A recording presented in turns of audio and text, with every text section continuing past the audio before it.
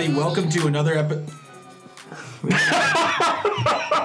Really? What? Why did you stop? Because you started to choke. No, I didn't. I was fine. Okay, just start again. My name is Greg Bach. I am the visitor. And I'm Tyler Menz. I'm the guide. And today we have a guest. Guest. Shut up! You don't talk until we introduce you. I'm sorry. So our guest is. He is a local Milwaukee comedy dude. He is.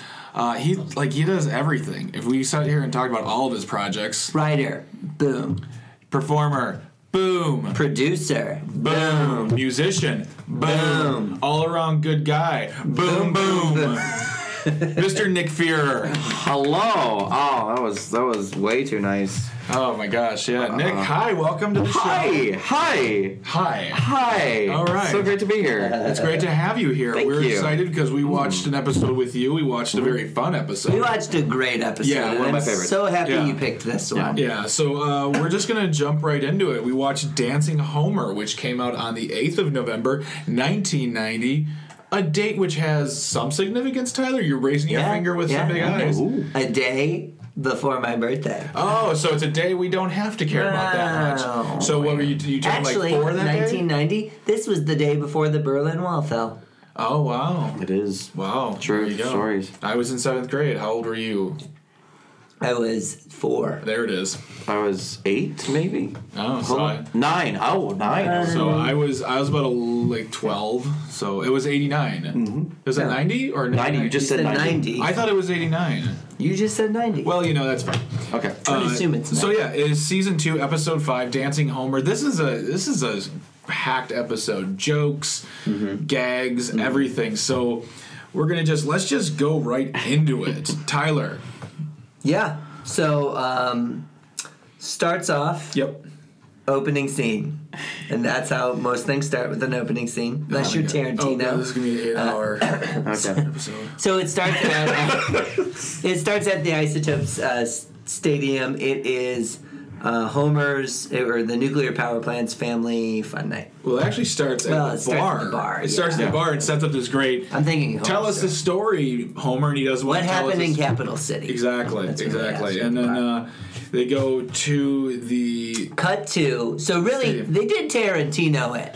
They did, because the whole episode is in flashback with a narrator, which is actually a departure from the standard Simpsons, what they do, formula. Did I use milieu? Did you say milieu? I don't know if I used that word correctly. Milieu, Greg. Milieu. Milwaukee, everybody. Yeah. Me. Which is great, because even though they were still finding themselves, this was one episode that is a kind of a departure, because it is a 3-act structure as opposed to the weird way that they do things. Yeah. Where it's the first act has very little to do with the second and third often. Yeah. They were there for nuclear plant employee and spouse and no more than 3 children night. Yeah. Which is a great night to be there at the ballpark.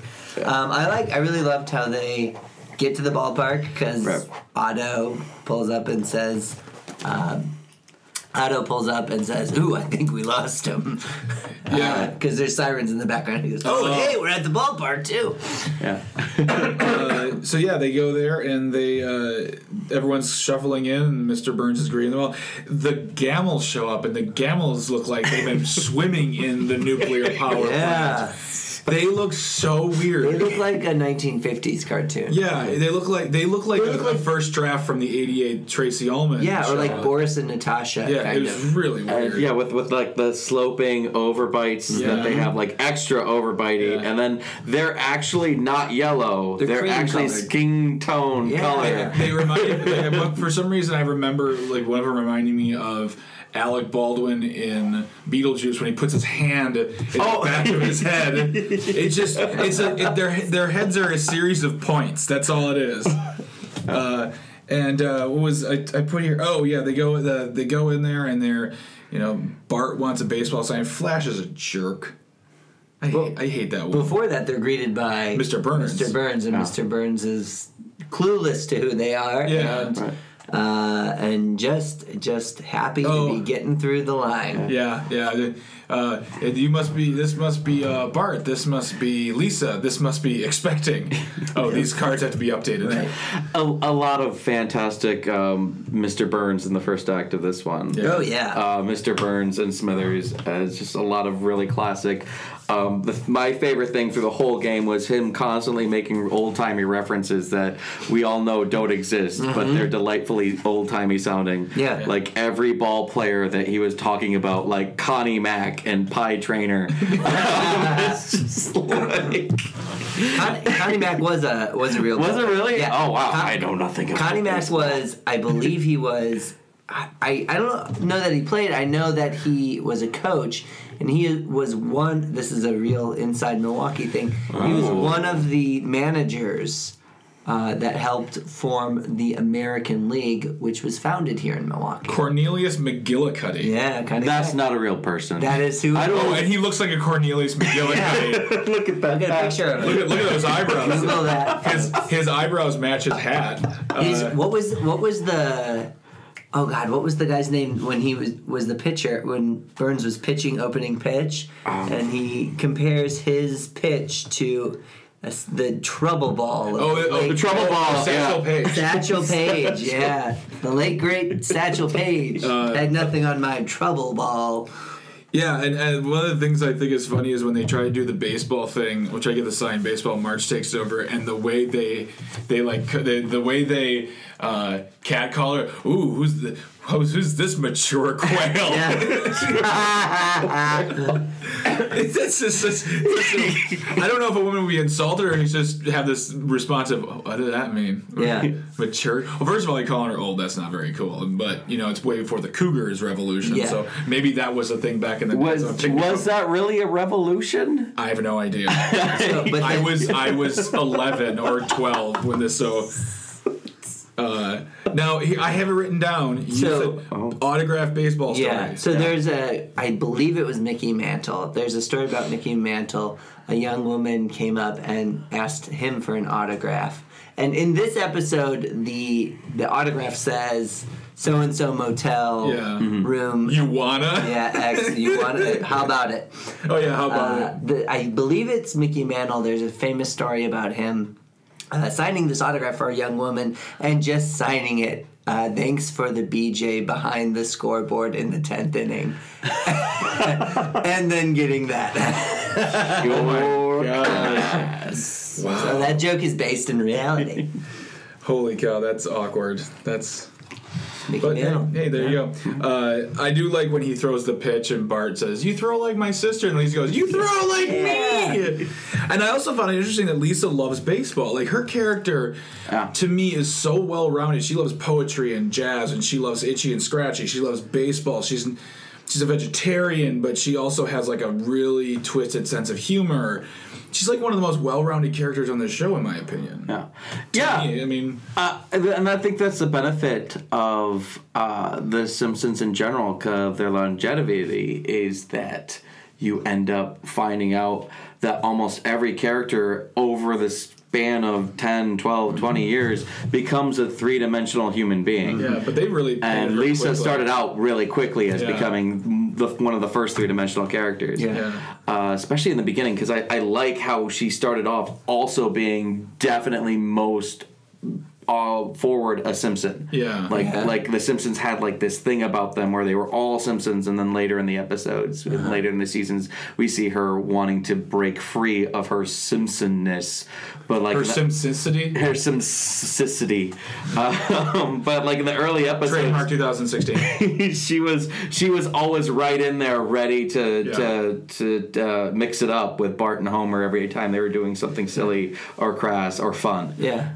I also think it makes sense that she would like baseball, though, because baseball is very much a thinking man's game. Yeah. Oh yeah. And cool. that's who Lisa kind of is. Lisa's like a total intellectual. Intellectual, yeah. Now, after we do that, we come on to a part that I swear Nick and Tyler were going to urinate in their pants, which was Bleeding Gums Murphy singing the national anthem. What a good gag. A great gag. What a great gag. For 22 minutes? It was 24. From 7:22 to 7:50. So 34 minutes. It took Bleeding Gums Murphy 34 minutes to sing the national anthem. Lisa looked perky through the whole thing. And they did the perfect like cuts, and everyone's getting sadder and tired and worse and worse. And then when he finally gets done, they all collapse. Mm-hmm. Yeah. And these two yahoos next to me were laughing the entire time. Yeah, it's a fantastic joke. It's just a great bit because it never gets old because everybody always tries to do something stupid to the national anthem every time they sing it. Yeah. Every time you get a big celebrity singing the national anthem, they try to make it like their own. And it's like, no, guys, it's a drinking song, and we really don't want to bother with it. Yeah. So can you just power through it so we can watch the game? Yeah. But they're always trying to make it's something flashy and amazing. Yeah. You're really not going to ever beat Whitney Houston's goal. Right. She's like the best one. She's the one you show for every highlight. It's her rendition of the national anthem was so good. I watched the documentary on CNN, the 60s, and they show Aretha Franklin singing the national anthem at the 68th Democratic National Convention in Chicago, and she screws the lines up. Oh, really? She screws it up pretty good. She's Aretha Franklin. She doesn't need to know the words. Oh. There's at least one rendition of Ray Charles singing it. Just very simply. Yeah. Uh-huh. And played piano to it, and it is fantastic. That's my favorite. I like when people don't classic. You go classic. Yeah. Yeah. Then we're coming to Mr. Burns sitting with the employees, and he says with Homer, and they have two giant like popcorn size 72-ounce beers for $2.50. It'll be $2.50. $2.50. I'd been dead. You can't get a small beer at a ballpark for $2.50. You can barely get a small beer, but for I think it's like $4 or $5. No way, it's $7.50 nowadays. There's no small. They're either cups or bottles. Cups or bottles. Yeah. I think the bottles now are like $12. But actually, funny story about that. My friend was getting married, and we went to a bachelor party, and we had it in the 300 Club at Miller Park. And the best man, we walk into the room, and they were setting up for the NSYNC concert when they played Miller Park, so that tells you when this happened. So late 90s. Like during the game? So like while they were trying to play the game, yes, they were like building a stage out in right field because they knew no one was going to hit out there? Or you're looking at me. Yeah. So what was happening? So they're building the stage, and we're in there, and the best man walks in and he says, 4 pitchers of beer. And they bring us 4 pitchers of beer, and that's basically all we have, or they have some snacks. But then they bring the bill, and the bill is $150 because the 300 Club has a deal with Miller. They cannot undersell, so they have to charge exactly how much a beer would cost to put it into a pitcher. It takes 4 beers. At the time, that was $7, so it was $28 a pitcher. So they charged us a little less than $120. Yeah, Miller Lite. $120, a little less, like $116 for 4 pitchers of beer, and then whatever was left over for the snacks. I mean, I was shocked. Because I just imagine them then just opening bottles of beer, pouring them into a pitcher then, because that's how they have to gauge what they sell. It was oofta. And we didn't even get to see NSYNC sound check, which was depressing. I really brought the mood down. Bring it down. So Burns is sitting next to Homer, and they start to heckle, which is funny because it's also funny to hear Burns' insults, like that he's shouting. He calls them a bunch of banjos. These banjos. I wrote it down. I said, what did Burns say about banjos? Yeah, he called them. He called them banjos. These banjos couldn't scoot a rubber duck or something like that. Also, the other thing is one of my favorite quotes is Homer's in that he talks about before he even gets in there because Marge is reticent about him drinking too much, and he says, "This ticket gives me the right, the duty to make an ass of myself." Yeah. And I always love that because that always goes through my brain every time I'm out in public doing anything you feel that like I paid for. It is my responsibility responsibility to make an ass of myself, especially when there's alcohol involved. Because why would you serve me unless you want it? Yeah. And Tyler took Hold on, everybody. Listen to this. This is me. That's me writing it down. That's me writing that information down so I know for next time. So I guess one of the things you need to say is that the Springfield Isotopes have like a record-holding losing streak. Yes. And they're at like a point where they could possibly win with a grand slam, and then Homer decides he's going to dance on the dugout. Right. And he dances on the dugout, and he encourages his audience, and they win. Yeah. What mediocre? What they called a mediocre slammer? The last mediocre slugger. Yeah. Mediocre slugger. Which is the best name, like. Because here's the deal. Here's the deal with baseball too. You don't have to be the best baseball player to play professional baseball. You just don't. You just have to be not the worst. And so to be called a mediocre slugger, that is such like an underhanded like compliment. Yeah, he's not the worst. You're certainly status quo. You can play. So they win, and I like what the color guy says. The Isotopes win a game. The Isotopes win a game. And he's shocked. Yeah. It's almost like shocked and defeated. Cut to the parking lot. Well, actually, he said something. This is always stick the bat where the sun don't shine. That's what I'll do. I'll stick the bat where the sun don't shine. I always thought that was a funny line because, like, that just seems like they want to say a very explicit thing back in the 20s, but they said, how do we rewrite that? Yeah. To make it sound acceptable, yet totally get its point across that I want to put it up your butt. No. I think we need to bring that back. Yeah. Man, you can take that. Where the sun don't shine. You can take that and stick it where the sun don't shine. Until the cows come home. Yeah. I also... yeah, so they so essentially Homer becomes mascot. Yeah, they do a montage of all this stuff. Like, he's getting more and more popular. He's bringing more and more people there. I do like that they have Rastas played by white guys who sound Scottish. That was really funny. Let's hear some of the... Play Baby Elephant, this time with a real Caribbean theme. I'm feeling... Also, one of the other sight gags that I really love is because they have this old lady playing organ, because that's the only person that knows how to play organ. We all know this, are just old ladies. And she's playing organ in her little organ booth, but up on the wall you have these beefcake posters. It's just really just like a little throwaway in the background joke that Simpsons are so good at that you don't notice the first time, but like every time you watch it. Yeah. That's a great So Homer gets called into the owner's office, and he thinks he's being fired, but he's actually being called up to Capital City to be there, to be like a stand-in masker to help out. Right. Yeah, because the Isotopes finally lost. Yes, exactly. So he thought he was being fired, but he's being called up to the majors, and they then have to they're going over whether or not they leave. The best part of that whole thing is Milhouse and Bart becoming spit brothers, which is like there's a tinge of eroticism in there. They're like getting really close. You're like, are you guys gonna kiss? Are you guys gonna kiss? And then they spit in their hands and put it, and then like this dribble of spit comes out. Yeah. It's just gross. I'm gonna miss you, spit brother. I'm gonna miss you too, spit brother. I also really enjoyed Homer asking for his leave of absence, and his supervisor going, "Yeah, how much you want? 4 years? 5 years?" Also, they go to Capital City, which proves this is not in Illinois.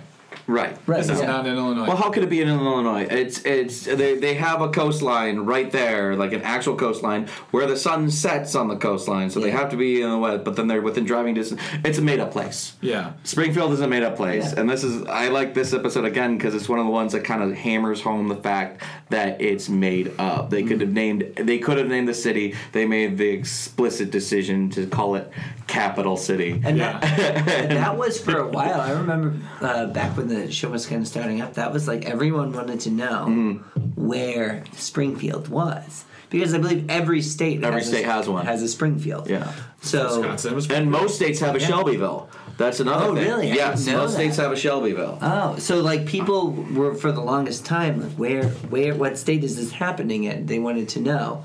But the fact of the matter is it doesn't matter, because it's everywhere. It's every town in the USA. Springfield is in Dane County, so it's right by Madison. Oh, the population at 2762. Thank you, Wikipedia. So they all go, and he gets himself ready. He gets himself all ready, and doesn't go well.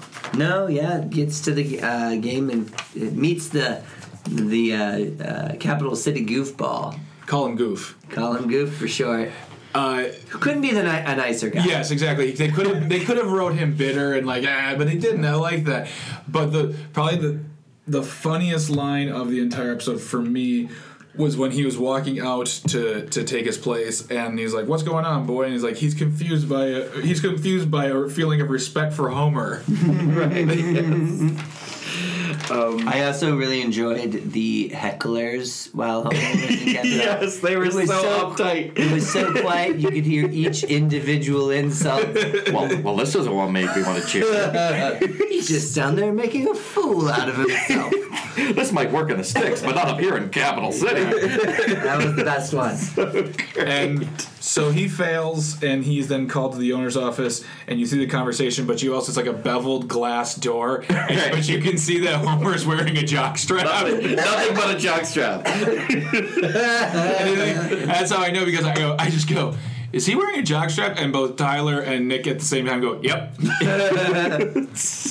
And then they return to Springfield, and that's where we meet up telling the story. Yeah. And Homer becomes the center of attention, and that's what he wanted. Once more, yeah. Yeah, and really a great episode. Yeah, it's packed full of jokes. Full of gags. It's got some heart to it. Feel good at the end. One storyline, which is always nice. Yeah. I'm a big fan of the one storyline. I will say that until people tell me to stop saying that, and when they tell me to stop saying that, I won't care. It's my show. I'll say whatever I want. Mm-hmm. Yeah. It's you don't like show. it? You don't like it? WTF podcast at podcast.com. It's our show, and settle down. We'll discuss this in the car. No, we're recording at my home. You can talk to yourself about it in the car. Wow, we're getting a little snippy here over it. Someone's had half a beer and some bread.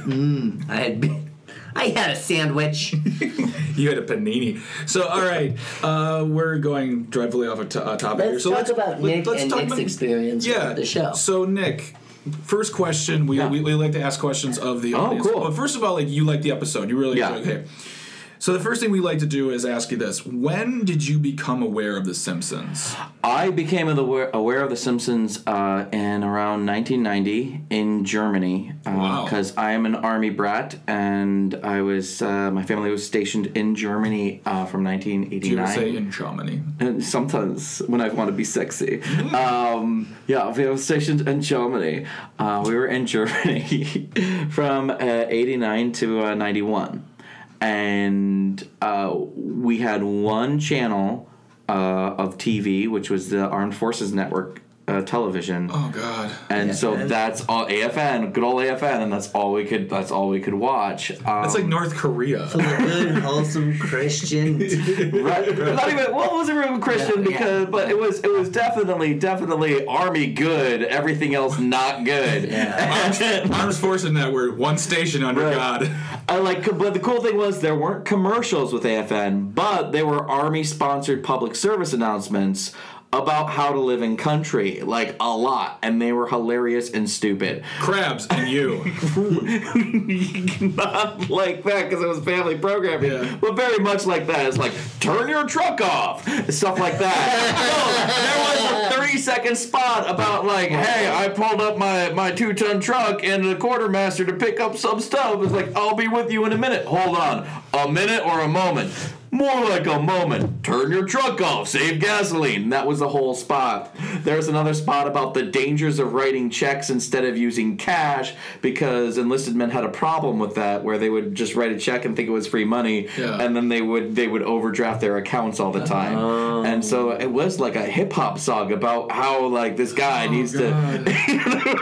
Gosh. So wait, but anyway, I'm diverging. Yeah. We didn't have The Simpsons, so my mother's mother, my grandmother, they had HBO down stateside. So what they would do, because they knew that we only had the one channel on TV, they would record movies off of HBO and send us these boxes of VHS tapes, every 2 months or so. That had a bunch of stuff taped off of HBO, and they started asking, well, what do you want? And my brother was hip. to the fact that there was this new show called The Simpsons.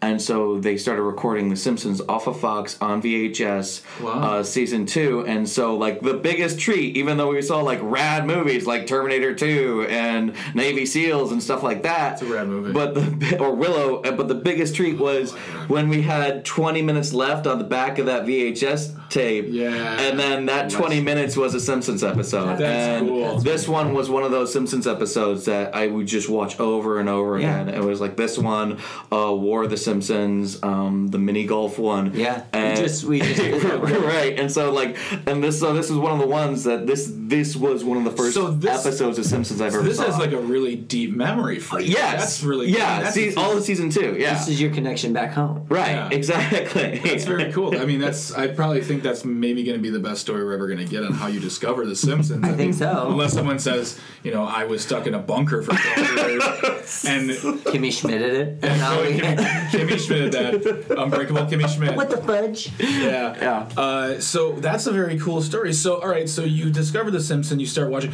When did you come back to the States? I came back to the States in 1991. Okay, so you were in Germany long after that.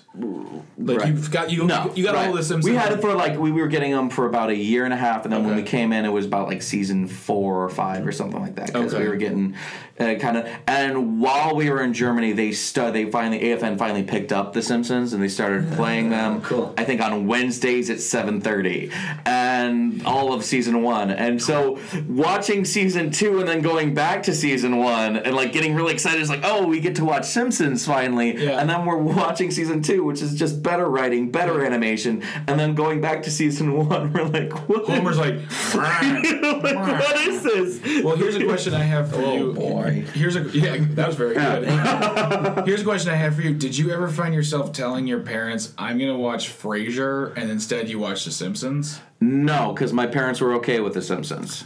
Oh, because that's what Tyler had. That's what I did. Oh, wow, good for you. My parents were not okay with The Simpsons. I'm like, I'm going to watch Frasier. And the audience is probably sitting there going, we know. But I still find the story very funny. My dad was like, this kid is a little off. This boy's a little off. So you're back in the States, and now, as we mentioned before, you are a performer, you are a singer, you're a writer, producer, director, you're all those things. You are a jack of all trades when it comes to performing. How old were you when you started performing comedy on the regular? Comedy on the regular? Yeah. I was 22. 22, because I was going to be an actor. So you from age 15, and then I realized I was like, oh wait, I'm goofy looking, and I have a little bit too much energy. Hey man, every mayonnaise commercial needs a guy like you. A dry sandwich? What? This is not right. And then I throw a sandwich at like a clown or something. Exactly. Yeah. But it would say that when you started doing comedy, that's when you became more productive because you started creating more content. Yeah. Yeah. So, as far as The Simpsons go, how did that influence you as a writer, performer, all of those things? How did The Simpsons come into play for you? I mean, was it an overt influence, or did it just seep into you where the things just kind of? I would think I would definitely say it's an overt influence because we do sketch comedy and musical comedy. What's your sketch comedy group? A sketch comedy group is Variety Hour Happy Hour. Ooh. Yes, we are the Variety Hour Happy Hour, and our next show is June 11th. Okay, June 11th where? June 11th at Comedy Sports at 8 p.m. Tickets are $10. Nice. Yeah. Well, feel free to plug. I just did. I'm just going to just take that portion out. Thank you. Please do. But when it comes to writing sketch comedy, the thing that kind of is ingrained in me from watching so much The Simpsons all the time, especially when it became in syndication when I came back, is that it's okay to reference not only pop culture but culture in general and comedy and make deep cut references. Just like, I didn't realize that Connie Mack was a real person. That just was a funny name. Yeah. To realize that they went through that extra level to cite the name of a real person that was a major person that had a funny sounding name that only 1 or 2 people actually would understand is tied to baseball and is going to laugh just as or laugh a little bit harder because of their knowledge, but everybody can laugh just because of the funny name level. And there's just these levels of intelligence that you can just go through so many Simpsons episodes that just dive so deep. It's like on the surface it's funny, and then if you know a little bit more, it gets funnier, and if you know even more, it gets even funnier. And so it taught me that was okay. Like the smartest, geekiest stuff that I know and that I think is funny, only to me, because it's super geeky, I can still write that into a script and trust that there's that one guy in the audience that's going to laugh his ass off, because he gets the joke like I get the joke. And that's something we've talked about before, is that they write to the height of the intelligence, while also can be very lowbrow. But they straddle that world very well. That's the beauty of the show. Yeah, we've watched episodes where they reference paintings and classical music and things like that. They make jokes out of it, and they show that they are learned individuals. Right. And that's something I remember watching a documentary about Mel Brooks. They said that when Sid Caesar came on the scene with the first year of the Our Show of Shows. Our Show of Show, thank you. I almost said Texaco, and I was Milton Berle. I wanted to turn in my comedy card. The writing on that show was so much smarter because these were educated individuals who went through the war and were writing, as Mel Brooks said, stuff that was au courant of New York and au courant of everywhere. Right. And that's what I like about The Simpsons so far, is that they're writing material that everyone can get. Because a lot of times what happens is when people want to write smart material, they're going to write off the flyover states, because they're going to say, well, the coast will get it, and you know what, but the Midwest won't get it because they're not smart enough, which is absolute BS. Right. So, as Midwesterners, we have to say that's BS. Yeah, I think it's BS. I think it is too. I find it very insulting that people will with such disregard say, "Oh, the flyover states, it's they don't get it." Well, you know what? We do get it. We do get it. Maybe you should write a funnier joke, New York. Exactly. Thank you. Hey, California, why don't you have another kombucha? Yeah. And stick it where the sun don't shine. So until the cows come home. And that's something I did know. I noticed with Variety Hour Happy Hour. Variety Hour Happy Hour. God, it's hard to say. I always want to say half hour. Is that you guys write silly but intelligent? You straddle that line of silly and intelligent, which I appreciate, and yeah. So, what about? I guess what we got questions. Yeah, I think it's really evident that your writing in just humor in general is influenced by The Simpsons. Oh, very much so. I guess one question I have for you: do you have a favorite character? Oh, The Simpsons? Yeah. Oh man, Connie Mack. Like if you had to pick one, who would it be? Probably the one character that makes me laugh out loud the most all the time, always, no matter what, no matter how many times I've seen him, is Gil, the salesman. Gil the salesman's great. Yeah. Gil the salesman. Gil. He's a later season character, but he's basically based off of the pathetic salesman as seen in Death of a Salesman and Glengarry Glen. Yeah, he's Jack Lemmon's character. And he's Jack. And he is phenomenal. My heart's come on, Gil. He is just so extraordinarily pathetic and optimistic at the same time. Oh God, my heart is literally breaking so funny. Right now. That's a good pick. And he's I can't see him on the screen and not laugh out loud. Out of everybody else that has been a standard from the beginning, I kind of like Mo the most. Yeah. Okay. Again, because he's so. That's not a cut. I think Mo's. Yeah, great. because he's so much more relatable because he is so human. And when I think one of the fun things about so many comedians is we straddle that line between being introverted and extroverted. Yeah. And Mo is... How can you call yourself introverted when you stand on stage? I will literally punch the hair off of you. Exactly. And you also straddle the line between loving people and being a hideous misanthrope. Yeah. And for me, Mo encapsulates all of that. Do you feel like that's you? Do you feel like that introverted versus extroverted, misanthrope versus embracing humans? Yeah, I love people so much, but I also love that people are terrible. That's one of my favorite things about people is how horrible they can be.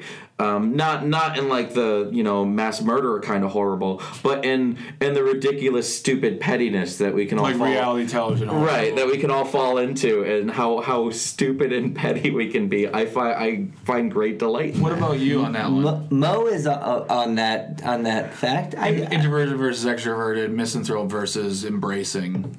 No, I tend to agree with Nick. I think that's a really great point.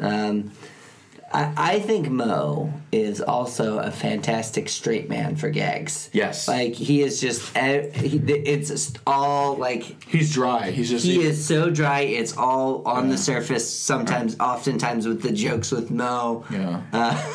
Which is what I enjoy about him, because he's just so, like honest. Yeah, exactly. He's so honest and so straight. He always plays it straight because he can, because he's an ancillary character. And so you can always use him for that purpose. Like, his original purpose, like, right off the gate was the prank calls. Yeah.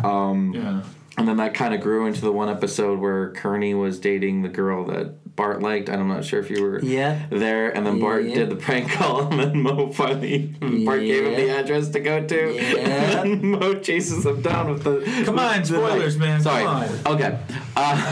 Greg has not seen it. Oh, no. Because you're starting from the beginning and going through. I am a guy who's watching the show for the first time. Yeah. And I exist in the nebulous world of syndication, where all episodes are accessible all the time, and they all bleed together. And I don't know when started and when didn't. Yeah, start. Right. Yeah. Interesting. So sorry. So you think Gil? You find Gil very funny, but you find Mo really relatable almost. Yeah, really, because he's also painfully lonely. Yeah. Because he does deep down really love people, but he's still a misanthrope because he feels rejected so much, and that's got to him so often that he now is and made the shell of being like a horrible ogre. Like, one of my favorite quotes, again, spoiler, is when he has to team up with Lisa and is like, "Look, I don't like you, you don't like me," and Lisa's like, "I like you." It's such a great moment. For the record, I covered my ears so I didn't hear it. Okay. I have a follow-up question. I was reciting Frasier lines in my head. If you had to pick just a member of the Simpsons family. Member of the Simpsons family? Yeah. Maggie. Maggie, why? Oh, see, I'm such a Lisa. Maggie is MacGyver. Like, you have no idea, folks, how intense Nick looks right now. Get that on the board. Maggie is MacGyver. Straight up, like if you were to imagine The Simpsons as the family where somebody great came out of, that great person would be Maggie. Because she's like the family is so dysfunctional. Yeah. And but Maggie is so insanely intelligent throughout the whole show, emotionally and actually, academically intelligent for just being a baby and for only ever communicating with visual and in that way, but like the things that she does, and the actions that she makes, and her devotions, and who she cares for, and how much she, like, every time they focus on Maggie, how much she loves her family so much, but then you just see this amazing potential. You see the audacity of Bart and the intelligence of Lisa all wrapped up in this little package, and it's so exciting. It's like, oh, what's gonna happen? Like, if you imagine 20 years from now, what's Maggie gonna be? Yeah. And they play with that a lot. Spoiler alert, 20 years later, she's still a baby. Yeah. So you're wrong, Nick. She never grew up. I also love Maggie's weird fascination with bears. And that spurred from season 1 when she was temporarily adopted by the Simpsons. That's right. A group of bears. Yes. And since then, her ability to communicate kind of with nature has been really interesting, especially rewatching the series for me. Nice. I wonder, that when you bring up that point, it begs the question, if you want to put like the 20 or 30 year speculation down the road, what does Lisa become? Does Lisa have a ton of potential and she doesn't? Like, does she become Marge? And I don't mean to belittle the role of Marge is fantastic. Stay-at-home mother or a stay-at-home father, but like it's like, to me, Lisa is the one who goes to school, becomes a writer, gets her PhD in English literature, she becomes someone who works for the New Yorker. Right. But is she happy? I think right now, from what I've gathered from her, she's asking so many questions. Right. She's also, she's 8 on this show. Yeah. So she's asking all these questions, but when you think about it, she as an 8-year-old, she is expressly animal rights. Mm-hmm. She is a jazz enthusiast. Mm-hmm. She defends the rights of women. Mm-hmm. She defends the rights of children. She defends her family. For an 8-year-old, she's got a lot of conviction. So I would think that a character like that would, she's going to work hard to get power and notoriety, and Bart will fall into it. He'll either become like Homer, or he'll fall into a situation where his wit will serve him well. Because Homer is dim-witted, mm-hmm. Bart is not. He's not. Bart's very savvy. Yeah, he's savvy, and Bart will probably stumble into something. He'll go to community college, meet a guy, and there'll be a startup that he'll just give $10,000, and next thing you know, he's the silent partner from Apple that that kind of thing. So Bart grows up to be the guy that runs the startup think tank in what is it? Silicon Valley. About to go. He grows up to be that guy. And Maggie will probably end up being a Navy SEAL. Yeah. Or he rents mopeds down by the beach. Oh, is that an adventure he starts with most taverns? Mopeds. Most mopeds. Mo would be stupid not to. I hate myself sometimes. So we're gonna go into the last little portion of this, and keep in mind, we want you first. The first question: do you still watch The Simpsons? I have not watched a new episode of The Simpsons, and I can't remember how long. Yeah, we find that with a lot of people. It's just kind of fallen off. It's great that they keep going, but it's great that it was such a fantastic farm system for so many great comedy writers, mm-hmm. Conan O'Brien especially. But I think ever since Matt Groening was given Futurama. Mm-hmm.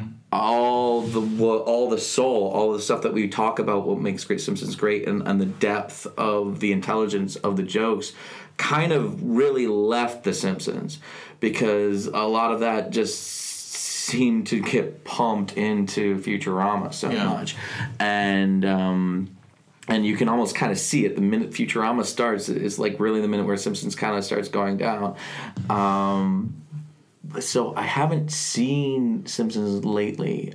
When you say lately, do you mean 5 years, 10 years? 5 years. Okay. 5 years. I think I saw an episode maybe 3 years ago, which was okay, but it wasn't as smart, and it was just focused so much more on pop culture references.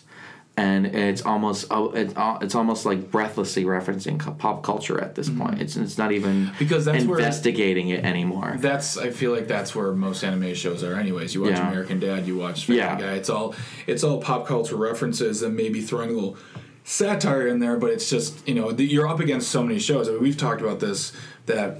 That show was revolutionary because, one, it was a cartoon in prime time. They were saying things you never said in cartoons. And a lot of shows didn't say period. And they also put a lens on the things that we held sacred and asked the question, why is this sacred? Why do we do the things we do? And you just go ask those questions. So, when you say things like it's lost its soul... That's pretty common for us to hear. Yeah, it's common for us to hear. In fact, I think every guest that we've had on has said they don't watch the show anymore. And the question I have is, so you watch a show like The Simpsons, and as we're watching this, we see that there are episodes that are duds. We see episodes that are exciting. We see episodes that just don't hit a mark. For us, we're not television critics, but for us, most of the time we agree when the shows aren't captivating. Also, the shows we've been watching though have been in the first 2 seasons, and they're still developing. They're still catching their stride in the first 2 seasons. Yeah, exactly. But my question would be is once we get into the quote unquote golden years, which is defined always differently by a fan. You ask them sometimes it's this. You watch shows like Saturday Night Live, and we revere the first 5 years of Saturday Night Live like it could do nothing wrong. You watch those. If you watch every episode of the first 5 years, they're not just sketches that are terrible. There are episodes that are terrible. The question I have for Simpsons fans who live in those golden years, and that's not saying that in a pejorative manner, but rather those are your years. It's an identification for both like youth, for whatever that is. If you watch it now, I'm sure that if you sat and watched the newest season, you'd find stuff you'd like. And I'm not saying that to you, Nick Fear. No. I'm saying that to the fans who, it seems like it's almost cool to write it off. Right. And I'd agree with that, because the last time I did watch The Simpsons, there were at least two moments every time when I saw an episode where I laughed out loud, and it was genuinely funny, and it brought me back, and it still had the biting satire and the depth of the depth of comedy when it made a joke. It's just to me it feels like those moments are fewer and far between, and it might just be because I'm getting older. It might just be because I'm losing touch with the subject matter that they're going for. But you also feel the show's been going for 20 years. My God, 28 years. Yeah, you've gone through so many different writers, and now you actually have writers writing that grew up on The Simpsons and write. And it's almost like making a making a photocopy of an original print, or making a photocopy of a photocopy, and then trying it just kind of degrades just a little bit, because you can almost feel the influence of The Simpsons within The Simpsons writing sometimes, where it's like, oh, these guys are trying to write a Simpsons episode, and that's where there's just a subtle disconnect, because it's not a lot of the same people that originally started out doing it, and it's a lot of other really talented, really smart people that manage to get the jobs, and they do great because they know what's expected, but it's just like trying to find another team that gels. So I guess it's safe to say that with The Simpsons in the golden year period of, I would say, Dino Stamatopoulos and Conan O'Brien, you could equate that to the Murderer's Row. That is what people go. Those people reference The Simpsons so much. Why is it in almost 30 years you haven't been able to find a second wave of writers that have that kind of influence? Because they're doing other shows. Yeah. That's why they're doing stuff like Rick and Morty. That's Bob's Burgers, Bob's Burgers and Archer. That's the thing. They're doing their own, because Simpsons has inspired all of these shows. Yeah, and that's the best answer we've ever gotten to that question. That is a great answer. Yeah, that's a great answer. That's what it is. It's now because The Simpsons exists and paved that way, it busted open the door to all these other shows to do what Simpsons did. Okay. And so they're all going to this other place, and there's not really a need to be a part of this old institution. Yeah. There's a reference. Think about South Park, even. Right, even South Park. Yeah, I was trying to avoid referencing South Park because of so many people. But I know so many people who look at South Park and say it's just as good as it ever was. I don't watch the show. It is. But I feel like they're actually getting better because they're getting older and angrier. And they also have a turnaround time of about 6 days, right? So they can really make the material fresh. And I don't want to talk, because I could talk for hours about South Park. About how A Visitor's Guide to South Park. I watched the first season. That's it. I don't really watch much. I stay in my room, eat my chocolates, and that's about it.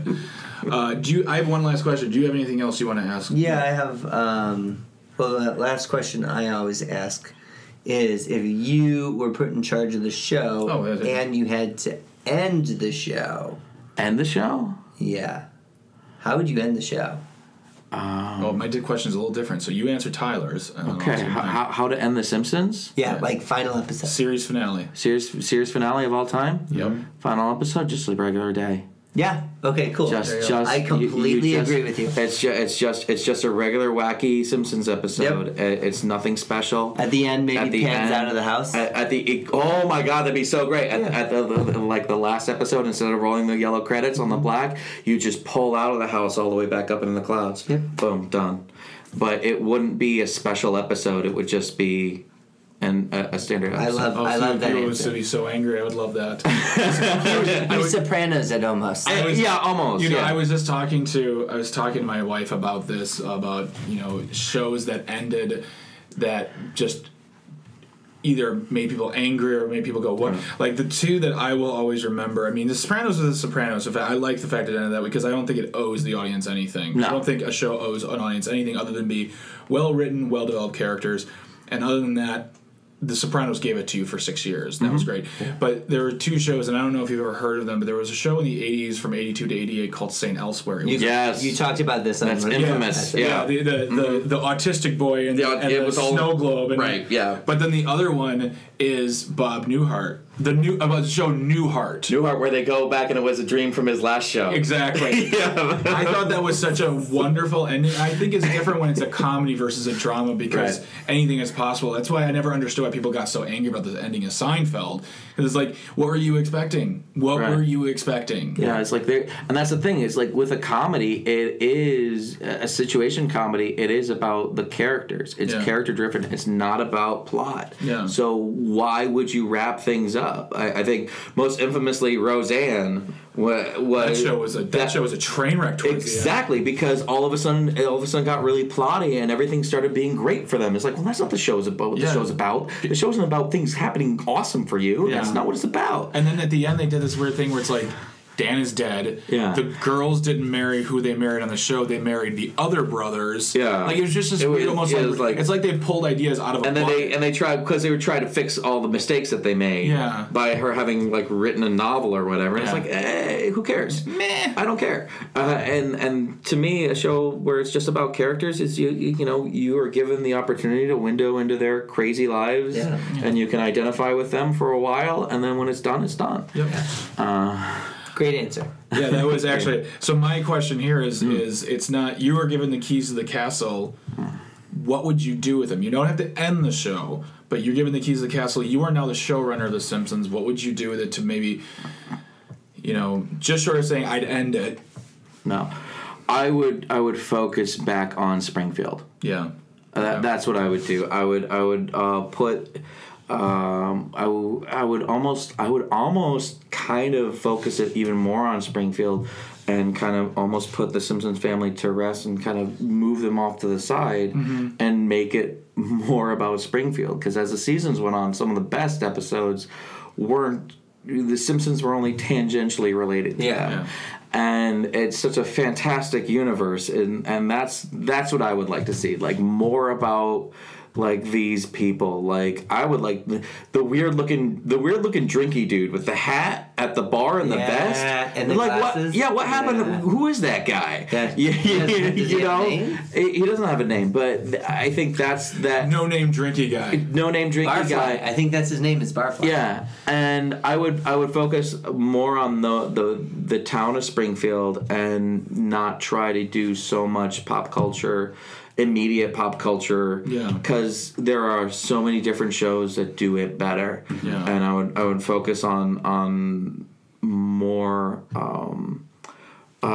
generalized like connections. Otto becomes a roller coaster. To bring back Otto, exactly, and then you work on stories that are about us, not about, it's like, oh, Alec Baldwin's here, it's like, because those are always the weakest episodes, and I find that they do those more and more and more to get ratings. One thing about The Simpsons I did know is that it used to be a thing where if you were on a Simpsons episode, it was this big this big special club, and now it seems like if you're on The Simpsons, it's like, you're on The Simpsons. I've heard gosh, what's his name from Mad Men? It's one of the main John Hamm? No, not, I know John Slattery?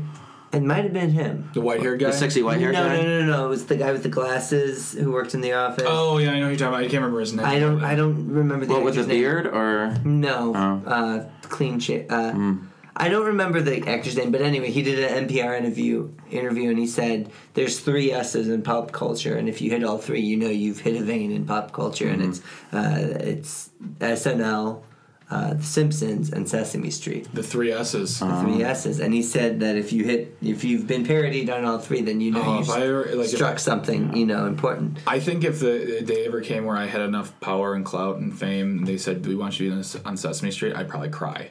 I'd probably start crying. Like, SNL is great and The Simpsons would be cool, but for Sesame Street for me, I'd probably start to cry. Yeah, that'd be so cool. So I agree with you with like the special guest episodes, because when they announce that they have a very special guest, like that's never a great episode. I watched one. I think it was last. season. Well, the old ones were maybe, yeah. Like the Dustin Hoffman episode is fantastic. Yeah. But I watched an episode last season, and they teased it quite a bit. It had Lena Dunham in it, and it was just sorry. Thank you. It was not a good episode.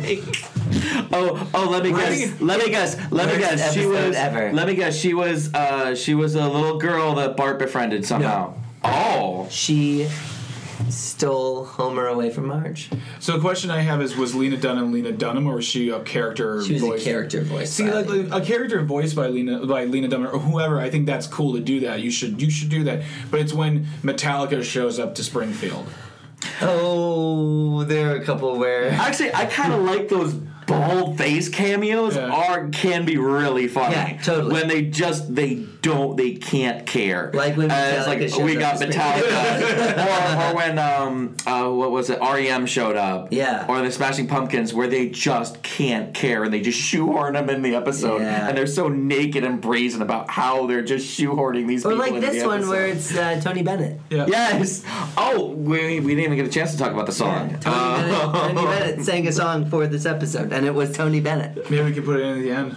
Yeah, put it in the end, because that's one of the first examples of like an original song written for The Simpsons as a parody song of a thing. Yeah. And I love that song because it takes me back to the old Rat Pack songs where they would sing these stupid songs about a particular city, like Chicago and New York, and I just left my heart in San Francisco, and just sucking up to a town. And I love that Capital City has its song like that. It's just like so basic and boring. Right. All right, well, Nick, thank you so much for joining us. Thank you. We really enjoyed having you over to watch, and we enjoyed talking to you. This was great. I'm actually going to speak on behalf of Tyler on this. We really enjoyed it. Okay, Tyler's making a face right now. I'm glad we got to watch this episode with someone, and especially someone as big as fan as you are. Thank you. So, if people want to check you out, where would they find you? Please like Variety Hour Happy Hour on Facebook. Because we're fancy like that. Again, our next show is June 11th. Also, if you like music, we do. I have a Irish drinking band, party band that is called Uncle Fergus Magic Whiskey Band. And what we do is we take pop standards, we make them Irish drinking songs. Oh, yeah. So please like that as well. I think we're probably going to be doing a show on May 13th. And we're just going to play, May 13th where? It's probably going to be at Angelo's, but it might be at BBC. We don't know yet, depending on who lets us play. But again, we also have a Facebook page for that. Please like us. We will then put out our information via that. Okay, medium. cool. And as always, you can find us on Facebook, like our page. You can send us an email if you'd like at Visitors Podcast, a Visitor's Guide Podcast. That's right, Visitor's Guide. Visitor's Guide Podcast. I'm sorry, I believe I've said that wrong. At gmail.com. Yes, Visitors Guide Podcast at gmail.com. Check out our Tumblr, Springfield Visitors Guide. Tumblr.com. I'm not saying it with you, man. I'm not going to be pulled into that hell. Visitors Guide at Reddit. You want to at angelfire.com. I hate black people.com. Whoa! Oh, there we go. Let's not do that. Reddit's terrible. Let's cut that. Sorry. But yeah, you can also... I'm not editing this. You can find Tyler and me online. Just Google our names and we're going to be around. You can find out what we're doing. Big thanks to Attic Stein for the music. Mm-hmm. Big thanks to our Joshes for the arts. We got two of them, Josh L.N. and Josh... Sullivan. Thank you. Wow. You can't just let me finish anything today, can you? You were stammering. I was not stammering. I was building drama. I'm like TNT. I know drama. Yeah. We also want to thank Milwaukee Comedy. Future Lotus Podcast Network. Yep. And we always end by having... And leave us 5-star reviews on iTunes. Right. We always end by... a last word. Say someone... Yeah, the last word. So, Nick, today you get the last word. Yeah. The last word? Just the last word. Think about it. And... Goofball. That's a good last word. Very good. Yeah. Hey. Call him Goof.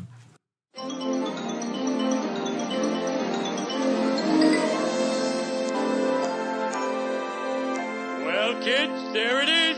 Capital City.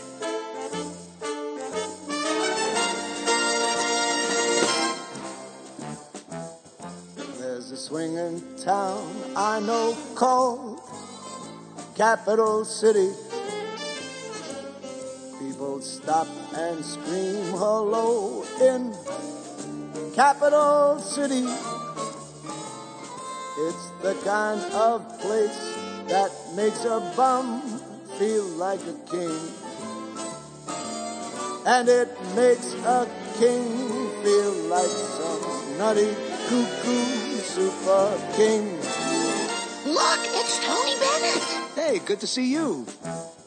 It's against the law to frown in Capital City.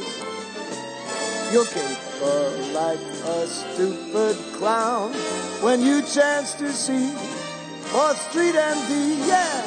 Once you get a whiff of it, you'll never want to roam from Capital City, my home sweet, yeah. Capital City, that happy tall city. It's Capital City, my home sweet, swinging home.